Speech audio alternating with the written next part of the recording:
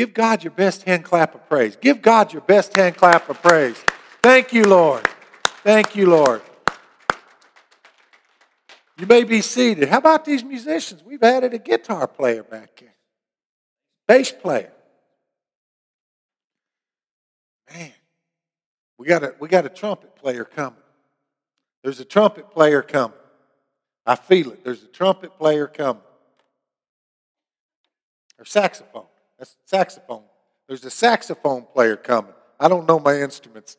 I'm not musically inclined. If I was to ever sing for you, you'd say, "Preacher, we hired you to preach, not to sing." Before we get started this morning, Caleb, would you mind putting the announcements back up? I just want to call everyone's attention to the announcements. Of course, you saw all the birthdays up there. There were a lot of people born in January that come to this church. A lot of January birthdays. Be sure, check with Caleb. If you're not sure if he has your birthday or your anniversary, you don't have to tell him the year. I think Brother Ernie said one time, "Wouldn't you like to know," is what his words were on his birthday. Somebody asked him his birthday. Someone said, he said, "Wouldn't you like to know?" We don't have to know the year. We would like to know the day so we can recognize you. And we will, maybe next Sunday or the Sunday after, recognize everyone that has a birthday and maybe do a little birthday song for them. How's everybody doing on the fast? Some of you doing okay? Thumbs up. Your spirit getting stronger and your body getting pressed down. If you need any information on what's good to eat on the fast, Connie has some information. She'll share that with you. She's waving me off. You forgot to bring it today. Didn't bring it with you. All right, but she'll get that to you. Sunday, January 31st, for the evening service at 6 p.m., we're going to have our annual business meeting. I think you'll be excited. There's been some great progress made, and the church is in good shape. Please come out and attend that business meeting as we talk about what's going on. Amen. If you have your Bibles, turn to Luke chapter 11, and I'm going to start in verse 1. You know, we just come off of celebrating Christmas and the birth of our Savior. But every day we should be celebrating the fact that He didn't stay a baby. He grew up and He becomes Savior of the world. And we should be recognizing that each and every day. Luke chapter 11, starting in verse 1. And I want to read it in a couple of different versions. I'm going to read it in the King James first, and then I'm going to read it in the English Standard. Luke chapter 11, verse 1, and it says, "And it came to pass that as he was praying in a certain place, when he ceased, one of his disciples said unto him, Lord, teach us to pray, as John also taught his disciples." A little more plain English here. In the ESV it says, "Now Jesus was praying in a certain place, and when he finished, one of his disciples said to him, Lord, teach us to pray, as John taught his disciples. And he said to them, when you pray, say, Father, hallowed be your name. Your kingdom come. Give us each day our daily bread, and forgive us our sins, for we ourselves forgive everyone who is indebted to us. And lead us not into temptation." Father, I pray that as I preach this word this morning that you've given me on prayer, as we preach the word and talk about the uttermost importance of praying and praying the right way this morning. Father God, I pray for that special anointing to flow upon me. Lord, I pray that hearts are prepared to receive it. And Lord, that as this message is presented, as people hear this word preached, that Father God, their eyes, their minds, their hearts are opened. And that when we leave this place, those of us that need adjusting, and Lord, I always need adjusting. You know that. You're always constantly guiding me and showing me. But as we leave this place, that we make those adjustments that you deem and speak to us that may be necessary in our prayer lives, so that we may be more effective kingdom builders for you, and that most importantly, that our relationship to you grows stronger. In Jesus' name, amen and amen. I want to talk about prayer this morning. We've called a season of fasting and prayer and asked for those that were able in the church to join us in fasting and prayer. And I know several of you are doing it. And some of you are fasting various things. Some it's food, some it's electronic devices and social media and things like that. But if you're just fasting and giving the stuff up and you're not increasing your prayer, then if it's food you're giving up, you're just dieting. You need to increase your prayer life as you're fasting from the food. Prayer is so important. Prayer changes things. How many people know? How many ever had prayer change something in their life? Amen? How many of you ever been so down, so out, you've tried to figure things out on your own? And as humans, that's what we try to do. We try to work things out in our mind before we take it to the Father.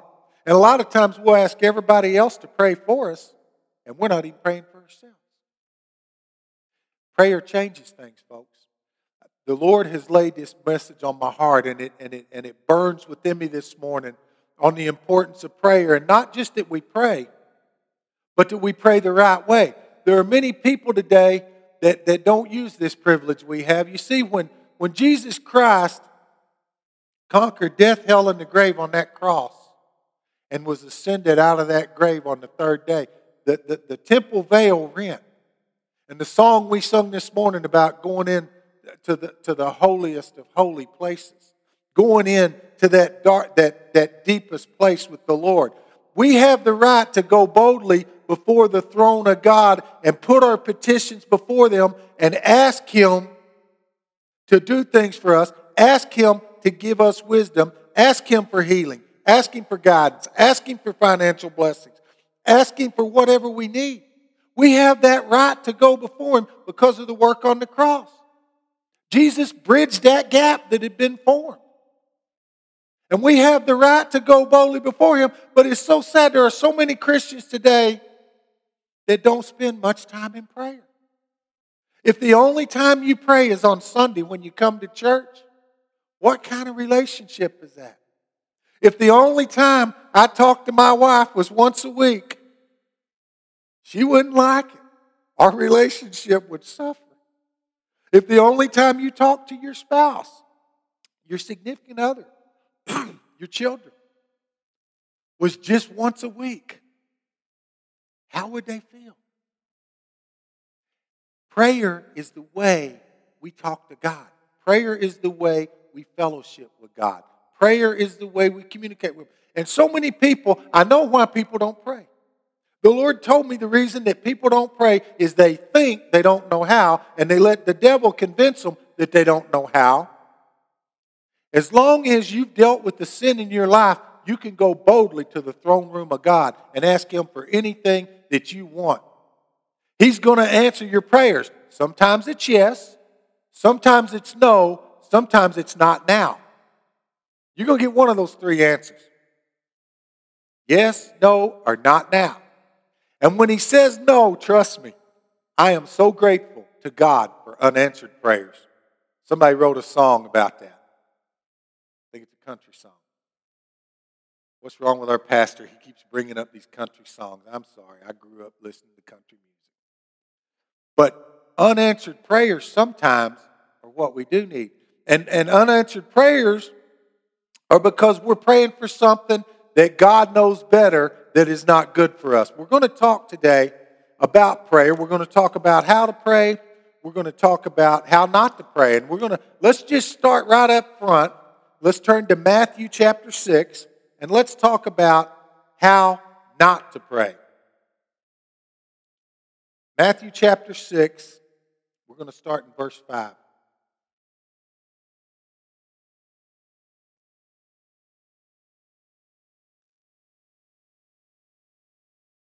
How not to pray. How many of you ever had your parents teach you, this is not something you should do? Now, don't do this. They'll teach you how not to do something. This is not the way you do it. You don't touch the hot stove. Some of us had to touch it anyway. Some of us were knuckleheads, me included. How not to pray. Verse 5, chapter 6, it says, "And when you pray, you must not be like the hypocrites, for they love to stand and pray in the synagogues and at the street corners, that they may be seen by others. Truly I say to you, they have received their reward. But when you pray, go into your room and shut the door and pray to your Father who is in secret, and your Father who sees in secret will reward you. And when you pray, do not heap up empty phrases as the Gentiles do, for they think that they will be heard for their many words. Do not be like them, for your Father knows what you need before you ask Him." Okay, so some of the don'ts there. First of all, it's pretty clear. We're not supposed to make a public spectacle of our prayers. We pray corporately in church. We agree on prayer. That's a different thing. But if your only time you're praying is in public and when people can see you or hear you, your motives are skewed. There's something wrong with your motives. If the only time you talk to God is when you're in public or when someone else is watching. We were watching the episode of The Waltons. We've got The Waltons on. We got all 11 seasons or ever how many there are. We were watching it, and Grandpa Walton was saying a prayer at the dinner table. And he more or less turned this prayer into somewhat of he was teasing the kids. He knew they were all hungry and they were ready to eat, so he just drew it out, and he thanked God for everything he could think of to thank God. He drew that prayer out and made it a very, very long prayer, and they're all biting at the bits because they're wanting to start their meal and start their fellowship. Sadly, today there's a lot of families that don't have fellowship around the table anymore. There's great benefit in that. But he says, don't just pray to be seen. Don't just pray so that someone can hear you. The hypocrites do that. That's for public spectacle. He tells us that if we really want to get to Him, go into the secret place. Get in your prayer closets. That's where real spiritual warfare happens. Some of y'all seen that movie, The War Room, right? That was spiritual warfare. She had her sticky notes all over the walls of that closet where she went into prayer. Now your prayer place doesn't have to literally be a closet, but it should be a private place. It should be a private place where you can commune with God and without distraction, and you can lock in. Some people do their best praying in a church. That's fine. If you've got a key to the church, or if you ever want us to let you in, we'll let you come up here and pray at the church if that's what you want to do. Some people, they feel more comfortable there. But you can make your altar, you can make your place of prayer wherever you can make it, it's private. I'm so glad that I can kneel down by my bed, or I can kneel down by my chair in my living room, or I can pray as I'm going down the highway in my car. I spend a lot of time, it seems like, driving. So when I'm driving, I try to take advantage of that and have those conversations with the Lord. But the important thing is to dig in and pray and commune with God. Don't just put on a show for somebody else to see. Amen? The second thing that he brings out there, he says, when you pray, do not heap up empty phrases. Some people think if they keep asking God over and over and over, it's okay to remind God of what you're praying for. But we don't need to cry out in desperation to God. Sinners call out in desperation for salvation. Saved people pray in faith. Come on now. Saved people, the church who's saved and in relationship with Jesus Christ, we should be praying in faith, making our needs known, trusting Him. We don't have to beg Him. We don't have to beg God. We don't have to keep praying repetitious prayers over and over. God knows what our need is before we even ask Him. Once we let it be known to Him, we trust Him with it. We thank Him for the answer that's coming. We may put Him in remembrance of His Word, and we'll get to some of those basics about prayer in a moment. But we don't need to beg Him. We don't need to just say things over and over. And there are certain groups that think they can say certain phrases over and over and get God's attention. Clearly, this is red letter in my Bible. Do not heap up empty phrases just to be thinking you'll be heard by your many words. Say what you need to say in faith, believing that you're going to receive it. God will hear that prayer. He will honor that prayer. You don't have to make a big spectacle out of it. Amen? We don't cry out in desperation to God. Sometimes I know our emotions, because we are human. God knows we're human, and God does know our hearts. And sometimes when things come down on us, we might yell out before we stop, drop, and think, and then pray. Sometimes our emotions get us, and we may cry out to God. And God understands that.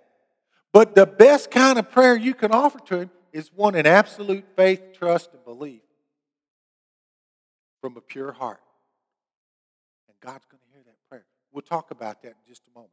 All right, so don't be crying out like sinners do, but ask boldly in faith. The Word tells us that we have that authority. Let's read a little further there. Verse 9, we'll read on down. And I know I read this a while ago in Mark, but I'm going to read it again in Matthew. Pray then like this: Our Father in heaven, hallowed be your name. Your kingdom come, your will be done on earth as it is in heaven. Give us this day our daily bread, and forgive us our debts as we also have forgiven our debtors. And lead us not into temptation, but deliver us from evil.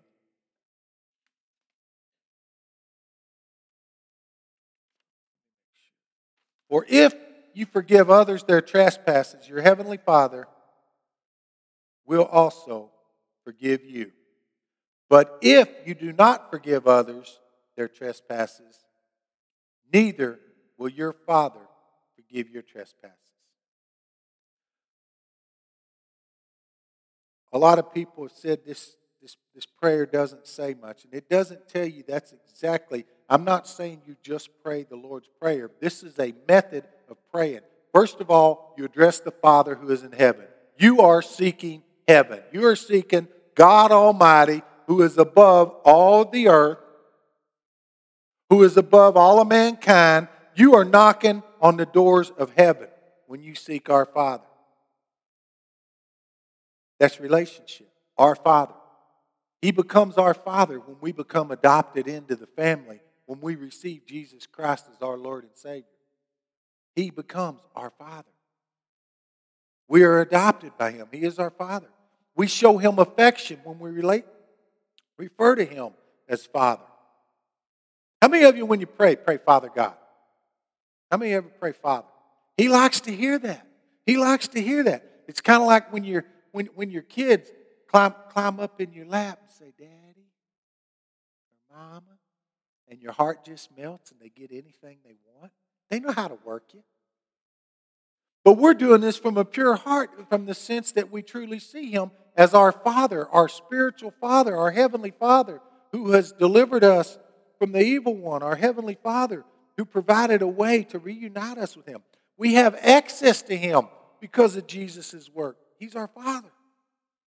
We are exhibiting our adoration or our reverence or our respect for Him when we call Him Father God. We are showing that we respect Him, we admire Him, we trust Him. When your kids call you Daddy or Mama, they're saying that from the heart. They're saying that because that's what they feel most comfortable. Now, as your kids get older, don't let them start calling you by your first name. Some kids today try to do that.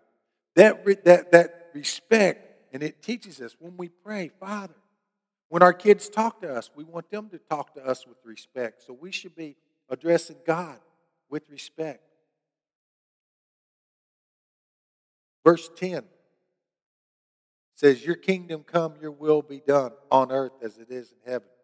We're asking for heaven to come down to earth. We're asking for God to fix some mess that we have here on this earth. And we're asking it to be right, like things are right in heaven. Whatever we pray for in heaven can be down on earth. You've heard the saying, whatever's bound in heaven will be bound on earth. Whatever's loosed in heaven will be loosed on earth. We're praying for heaven to come down and be among us and to take action and for things to change and be made more what they should be. We're asking for heaven to come down. Verse 11 talks about daily bread. This is where we talk about our needs. Food, clothing, healing. Give us our daily bread. Give us what we need. Lord, provide for us. Give us our provisions. And it's important to do that. And in a moment, I'm going to give you a sample prayer to use, a sample method of praying. He wants us to be taken care of. He wants to meet our needs. When we ask Him for our daily bread or we ask Him to meet our needs, He wants to fulfill those needs. He loves us. If He loved us enough to send His Son to die for us, don't you think He loves us enough to throw us a pound of bologna or a loaf of bread or a roof to go over our head? He loves us that much. And we were singing about the love of the Father this morning. We were singing about going into the holy place with Him. He loves us. He wants to give us those good things. Verse 12 puts a condition that must be met for our prayers to be answered. It talks about forgiveness being required for our prayers to be heard. We can't be holding on to some unforgiveness, some hard feelings, or something else. It blocks our prayers. It blocks your prayers. And He even says, if you want your trespasses forgiven, you want your sins forgiven, you've got to forgive other people. And we've studied in times past, in Wednesday night one time, I know we were doing the thing about the unmerciful servant who wanted his debt forgiven, but didn't want to forgive the debt of someone that owed him a much smaller amount than he owed the king. You know, we want God to forgive us. We want to be in right standing with God, but sometimes we hang on to hard feelings against other people. We got to let it go. We've got to forgive others. It's a must. There's a place where Jesus talks about when you bring your gifts, if you realize you have aught against your brother, go make it right. Go make it right and then come back. Because it's all in vain. If you're talking to God, asking God to bless you, or asking God to bless someone else, you're interceding for someone, it's real hard for your prayers to be heard because it's coming from an unforgiving spirit. It's coming from a spirit that may be tainted with hard feelings against someone. We're not even supposed to have hard feelings against someone. It's more than just not forgiving someone. We can't just keep people where we got hard feelings. Here's the way to tell if you've got unforgiveness in your heart. I'm just going to be honest with you. If the mention of someone's name makes you cringe,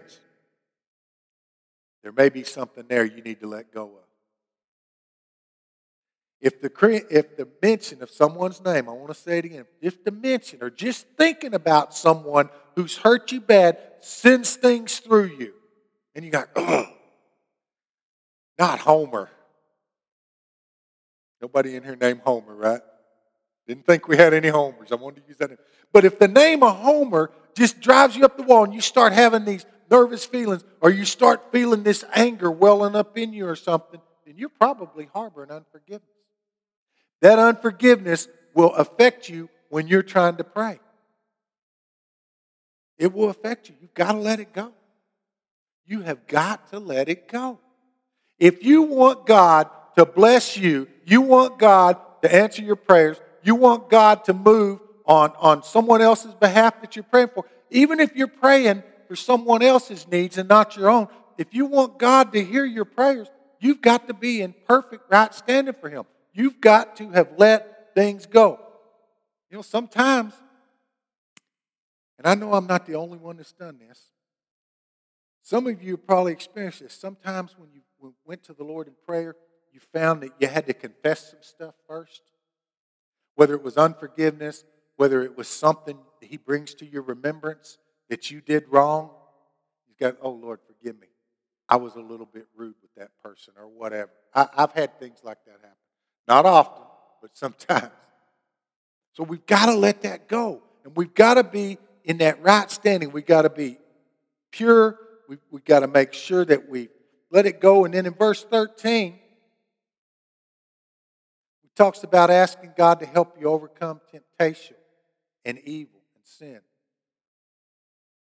If you know that something is tempting you, if you know that you have a weakness, first and foremost, you need to try to avoid that thing, whatever that thing is.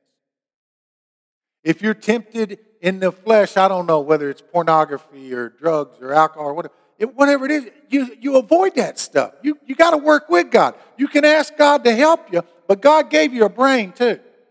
And you've got to let your brain work with God's wisdom and God's mercy and God's grace and get through this thing by doing your part and working with God. We pray to ask God to help us. And that's also asking for God to help us through tough times. Those times that we're supposed to be praising Him through, even though we're not praising Him for the bad things that are happening, we're praising Him for walking through those things with us. And we pray to ask Him to help us, but we've got to work with Him and let Him help us. How many of you ever tried to help your kids do something and they didn't want to let you help them? They just had to do it themselves and then they fail? If you just listen to mom or you just listen to dad. Well, my mom and dad both used to try to do that to me, and I was kind of had a free will, and that's what it is, a free will. And I had to try to do things my own way. And I figured out after I had failed, if I would have just listened and worked with and paid attention to careful instruction that my mother and father was trying to give me, or some other grown-up, a teacher perhaps, or a ball coach or whatever, if you listen to them, there's something about living more years than the younger people that makes us a little smarter. Young people, I know when you hit 13, you are very smart. Or 18. Or 20. Pick a year. There's always someone that's lived longer and been through more than you have that might be able to share something that would help you overcome some pain. When we ask God to help us, God's been around a lot longer than we have. And He'll be around forever. He's eternal. Okay? So He knows what's good for us, what's bad for us, what will help us. He knows how to help us get through those temptations. But we got to listen to Him. And therein lies the problem. This free agent status that we have with it because of this free will sometimes causes us to want to do stuff and not work with God. We work against God. If we're truly asking Him to help us resist evil, help me, Lord, not to fall prey to that weakness anymore. And there's some of us that have some weaknesses that if we don't watch ourselves, they can come back and get us. We know that. Whether it's drugs, alcohol, pornography, whatever it is. If we truly ask Him, then we got to help us. He will help us. He knows your heart. He knows if you really want His help or if you're just saying that. And if you fail because something you do wrong, don't blame God. You might have to confess it again. You might have to go back and ask God to forgive you and give you another chance. And ask Him to continue to help you. The second time, if you keep making the same dumb mistake over and over and over, that's the definition of insanity, doing the same thing over and over, expecting different results. So listen to the wisdom that God gives you. He will protect us from evil. Sometimes people say, well, why do bad things happen to good people? It's because we live in a sinful world. But the good part of that, there is nothing that can happen to a believer, a child of God. As long as we keep our trust in Jesus, what can they do? Kill our body. Big deal. They can't condemn us to hell. If we're a child of God and we're walking with God, even if we lose our human life, big deal. We step into eternity. We're with Jesus. That shouldn't be something that scares us. None of us should be afraid to die. If we're truly walking with God, there is no evil on this earth in heaven. Be afraid of the one that can condemn your soul to hell. And Jesus Christ is the righteous judge. He's going to be sending some people to that awful place one day. He's sending them. They earned their way there because they refused to take the free gift of salvation offered by the blood of Jesus Christ. Okay? Everybody tracking with me? Y'all's getting awful quiet. Am I talking too much about the bad stuff? We need this stuff, don't we? All right. The third thing I want to talk about. He tells us how to pray. Let me give you some practical application. Let me read on a little further there before I get away from it. Verse 16 is talking about fasting, which we're doing right now. And when you fast, do not look gloomy like the hypocrites, for they disfigure their faces, that their fasting may be seen of others. Truly I say to you, they have received their reward. But when you fast, anoint your head and wash your face, that your fast may not be seen by others, but by your Father who is in secret, and your Father who sees in secret will reward you. And at this particular time, fasting has always been something that people in both the Jewish religion and the Christian faith have done. He's telling you don't make a spectacle of it. Just like you don't make a spectacle of your praying, don't make a spectacle of your fasting. Just seek God with a pure heart.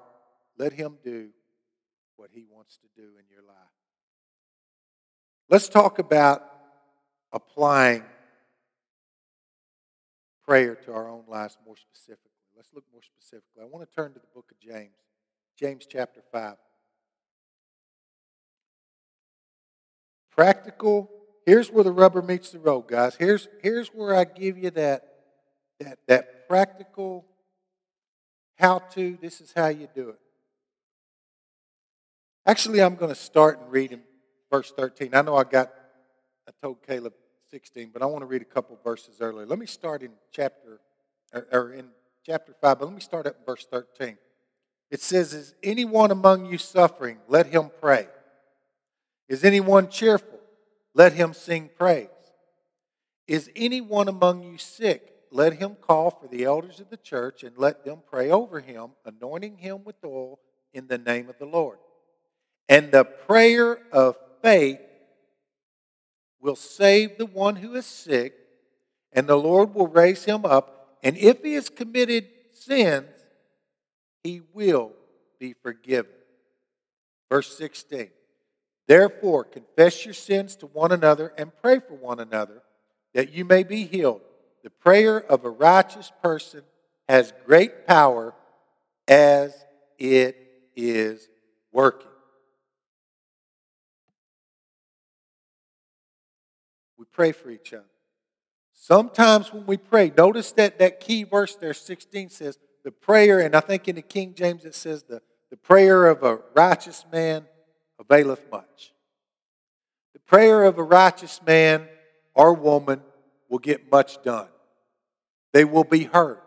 That's what they're saying. They will be heard. Sometimes we got to check our righteousness and make sure that it's true righteousness of Christ through the forgiveness of sin covered by the blood of the Lamb, and not just self-righteousness because we go to church. Come on now. Y'all know some churches just full of those self-righteous people. They think they look down their nose at everybody that walks in the door. I am holy, I am pure, I am saved, I'm going to heaven, and I'm sitting here on this pew till I get there. There are some people that have that kind of attitude. You've seen them.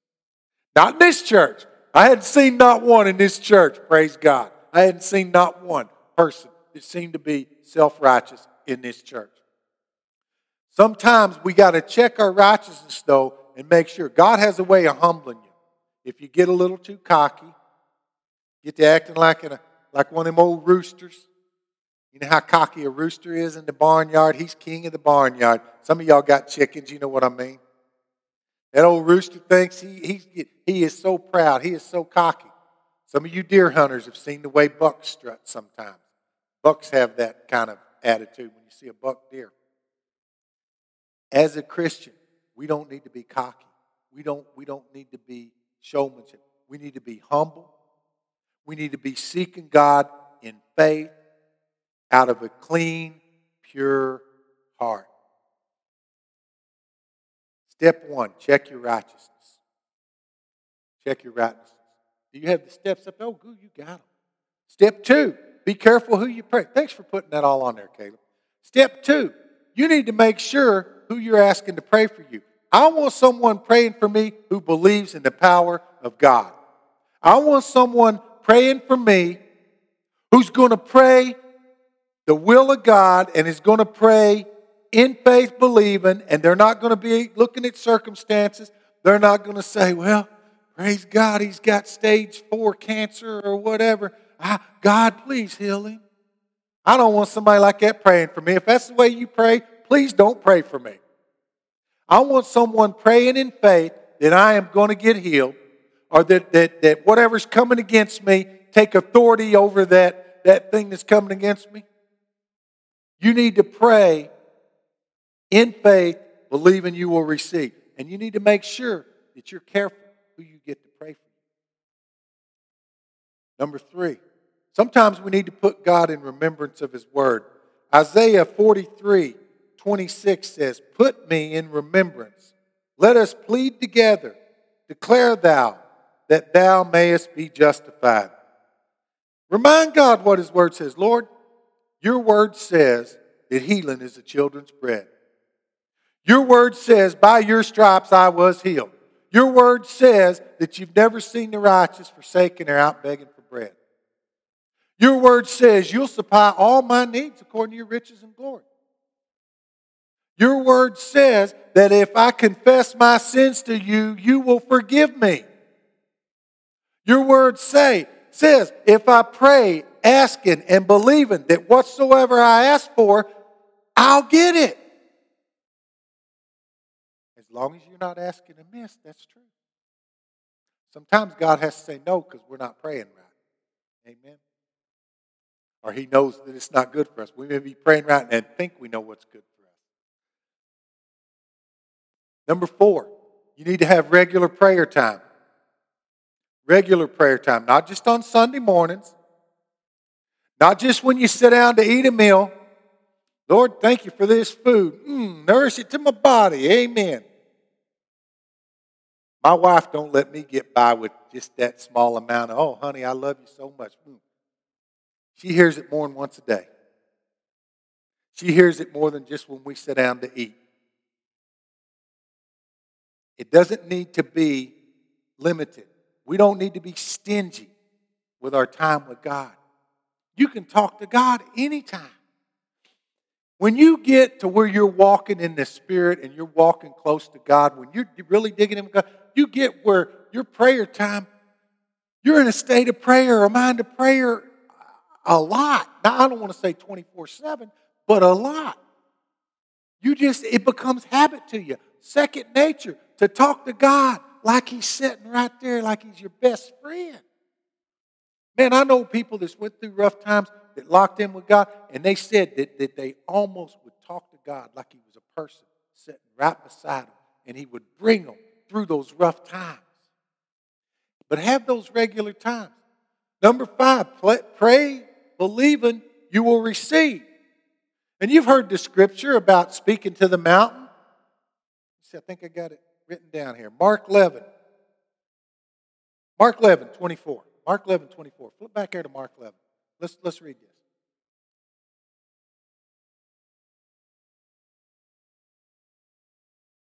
Mark 11:24 says, therefore I tell you, whatever you ask in prayer, believe that you have received it and it will be yours.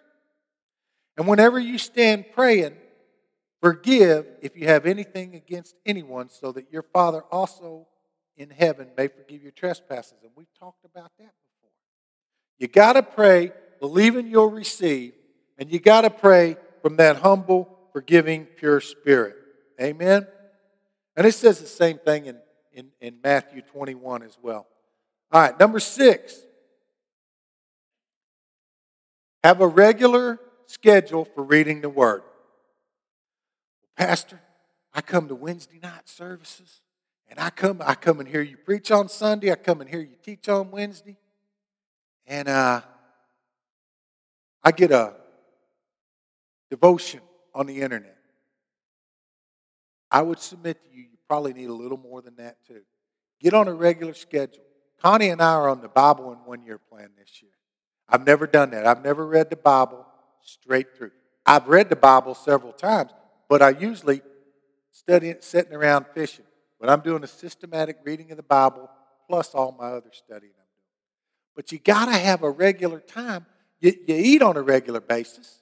You feed your physical body on a regular schedule. You need to feed your spiritual body on a regular basis. See what happens when you try to talk too fast? Your tongue gets wrapped around. So you need those 6 things. And then this 7th thing, I'm going to illustrate it. But there's 7 key things about prayer. And number 7 is to have a list of prayer points. Caleb, did you put that sample prayer list up there? I'll give you a sample prayer list. This is kind of how you should organize your prayer. The first thing your prayer should always start with is praise and thanksgiving for His goodness, His mercy, His grace, His provision, and previously answered prayers. Always approach God in humility and a state of mind. It says, enter His courts with thanksgiving and praise in your hearts. Enter into your prayers that way. Try to always remember, don't just go to Him like He's a genie in a bottle. Oh, Lord, grant me 3 more wishes. Go to Him with praise and thanksgiving in your heart. Number 2, you need to be praying for your church. Pray for the families in your church. Pray for growth and development and protection and provision of the church. Pray for people to earnestly be seeking the gifts of the Spirit. Pray for people to be realizing their potential in God. Pray for your church family. Pray for your pastor. Pray that he's protected. I'm telling you, every week when I get done telling y'all the truth of the word, the devil starts attacking me. I need your prayers. I covet your prayers. That's the one thing it's okay to covet is people's prayers. I need your prayers. Don't ever forget to pray for me. And I'm not asking you to pray for necessarily that for a bunch of stuff. I just pray for my protection. Pray that God keeps me safe. Pray off the attacks of the enemy that come at me, especially when I get one of those messages that really gets you, that really helps you. Then that's when the devil comes at me harder because we're making progress in the spiritual realm. And when we're making spiritual progress, the devil attacks people who are involved in that. That's why we studied in Peter, think it not strange when these strange things happen to you and these attacks come. When you're doing right and you're living for God, it's not a matter of if you're going to be persecuted or if you're going to be tempted or if you're going to have these things coming at you and attacked by the very darkness of hell. It's when. It's going to happen. If you're trying to do right for God, you're going to get these attacks. So pray for each other in the church, especially our people that are teaching and our youth leaders and our children's leaders. And pray for them because they're sowing seeds. They're making progress in the kingdom of God. And even you, when you start witnessing, the average smo, if you're witnessing for God and stuff like that, the devil's going to start attacking. So pray for each other. Pray for those that you know are constantly out there speaking for Jesus. If you're not being attacked, you're not a threat. Number 3, pray for lost souls, family, friends, co-workers, etc., whoever God puts on your heart. You need to be praying for the lost. Our great commission is to get that gospel out there. We've got to be praying for these people that their hearts are prepared to even receive it. Some of them, their hearts are so hard, you sharing the gospel with them at that point is a mute point. First, you got to pray that their hearts are made soft to receive it, that it's good soil that you're about to plant those seeds of the gospel into. You've heard the parable of the seeds. Be praying for them. Every one of us probably know at least one family member. In my family, I got more than one that needs the Lord. I got several in my family I can pray for. Every one of us probably has at least one friend that we know needs Jesus. Or we're not fruit inspectors, but we don't see fruit. And it appears they could benefit from a good dose of Jesus. We've got friends like that. We've got co-workers we work with. Are we praying for them? Or have we given up? Maybe we should quit talking about them and start praying for them. Let me say that again. Maybe some of us have got so used to talking about our friends and family and coworkers and how bad they are rather than praying for them to become good. Rather praying that God would touch them, God would draw them. It's easy to do, our human nature, because we're not a real patient people here in this microwave generation that we live in, where instantaneous gratification tends to happen. And if we've been praying for someone a while, there's sometimes that we give up. What if the person who was praying for you to get saved gave up the day before you got saved or the week before you got saved and you didn't get saved? What if? What if the person that broke down that wall that was keeping you from acknowledging and hearing the truth of the gospel? What if the person that was doing that spiritual warfare on your behalf had quit just short of you getting saved? Folks, I'm telling you, some of us have prayed for people. Some of us, we go through stages, we're human, where we quit praying for them. But I've got some family members that I prayed for, and sometimes I get lax, but I got to remember to stay focused on praying for them instead of giving up and just talking about how bad they are. Because I know each one of us can relate to that, or that coworker, or that neighbor. So keep that up. Number 4, we need to pray for our missionaries. We listed the 5 missionaries that we currently are supporting financially. You need to be praying for them. And I was humbled because I've had one of those missionaries contact me personally and ask me, what can I pray for your church about? And I gave them a couple of things that I believe that we're in need of. Number 1, a lot of healing.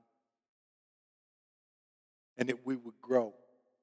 I'm not talking about just numbers, that we would grow spiritually in the kingdom of God, that we would mature as a church body and grow in the development of our spiritual gifts. But I actually have had missionaries. We need to pray for them. They're on the front lines, and they're getting attacked just like a pastor gets attacked. They need your prayers. Yes, they need our financial support, but the prayer support, we're running top cover, so to speak. We had a term in the military called top cover. Like the fighter jets that fly around presidential aircraft, they're providing top cover for that plane against enemies. When Air Force One moves, there's always fighter jets around providing top cover. Our prayers over missionaries provide them their top cover against the evil forces that would try to come upon them, especially when they're going into uncharted ground with the message of the gospel. We need to be praying for them. I also want us to pray about receiving some more missionaries. Over the next few years, we need to increase the number of missionaries we support. A missionary-minded church is a church God can bless. We're supporting them financially and we're supporting them prayerfully. At one time, this church had a wall full of people they were supporting.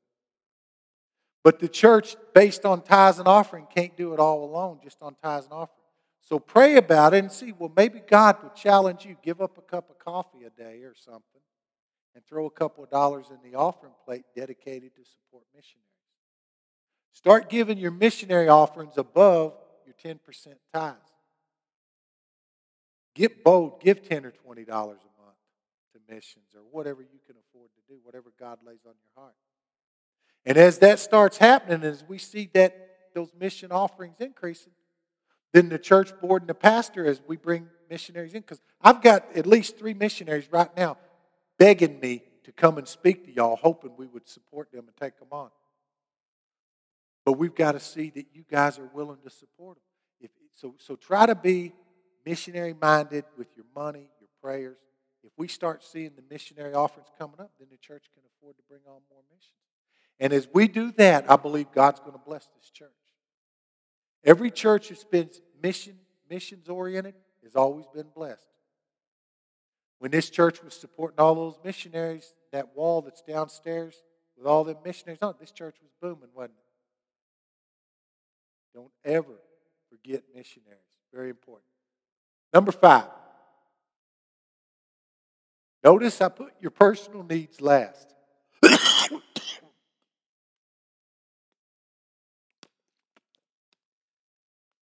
Here's something I've discovered when I'm praying. if I do these steps, back up to number 1, Caleb, please. If I begin my prayers with praise and thanksgiving, if I come into his house with praise and thanksgiving in my heart, when I come into his presence when I'm praying, if I begin to pray for the church and all the families in the church and all the people in this church,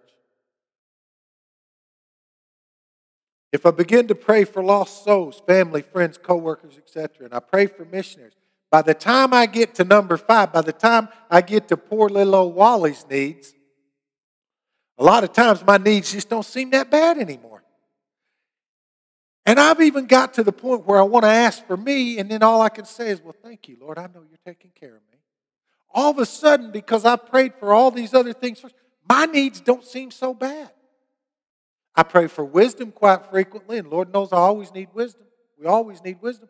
But I'm getting where as I'm seeking God for other people's behalf with the right mind and the right heart, when I get to my own needs, they don't seem as big, and it's easy to say, well, thank you, Lord, you've already met them anyway. I'm really not as needy as I thought I was. And sometimes you may be, and please, don't be afraid to ask God for something you need. But remember those basics. Ask, believe, and you receive. And if you're going to ask people to agree with you on something in prayer, make sure it's someone that's really going to agree and someone that will say a prayer in faith. Folks, prayer is not hard. So many of us back away from prayer. I know when I first became a Christian, I was reluctant to pray because I'd heard people pray in church and they seemed to be so eloquent and organized, and they even had that enunciation in their voice. Man, I'm just plain old American hillbilly. I talk like I talk, but God knows that. God don't want me coming to Him with some fancy prayer anyway. God wants me to come to Him in a humble spirit. He wants to come to me in adoration and praise and a humble spirit. He wants for me to be unselfish by praying for others. He wants me to be mission-minded. And then when I get around to asking for what I need, most of the time, either they've already been answered, or the need is not as great as what I thought it was, or I just mentioned it to him and I said, well, Lord, I know you got it. You know, that's kind of like it said. He already knows what you have need of before you ask him. But when you've put your effort forth first to praying for everyone else and put your needs last, they just fall into place. God's cool that way. God's neat that way. Amen? Give God a hand clap of praise this morning.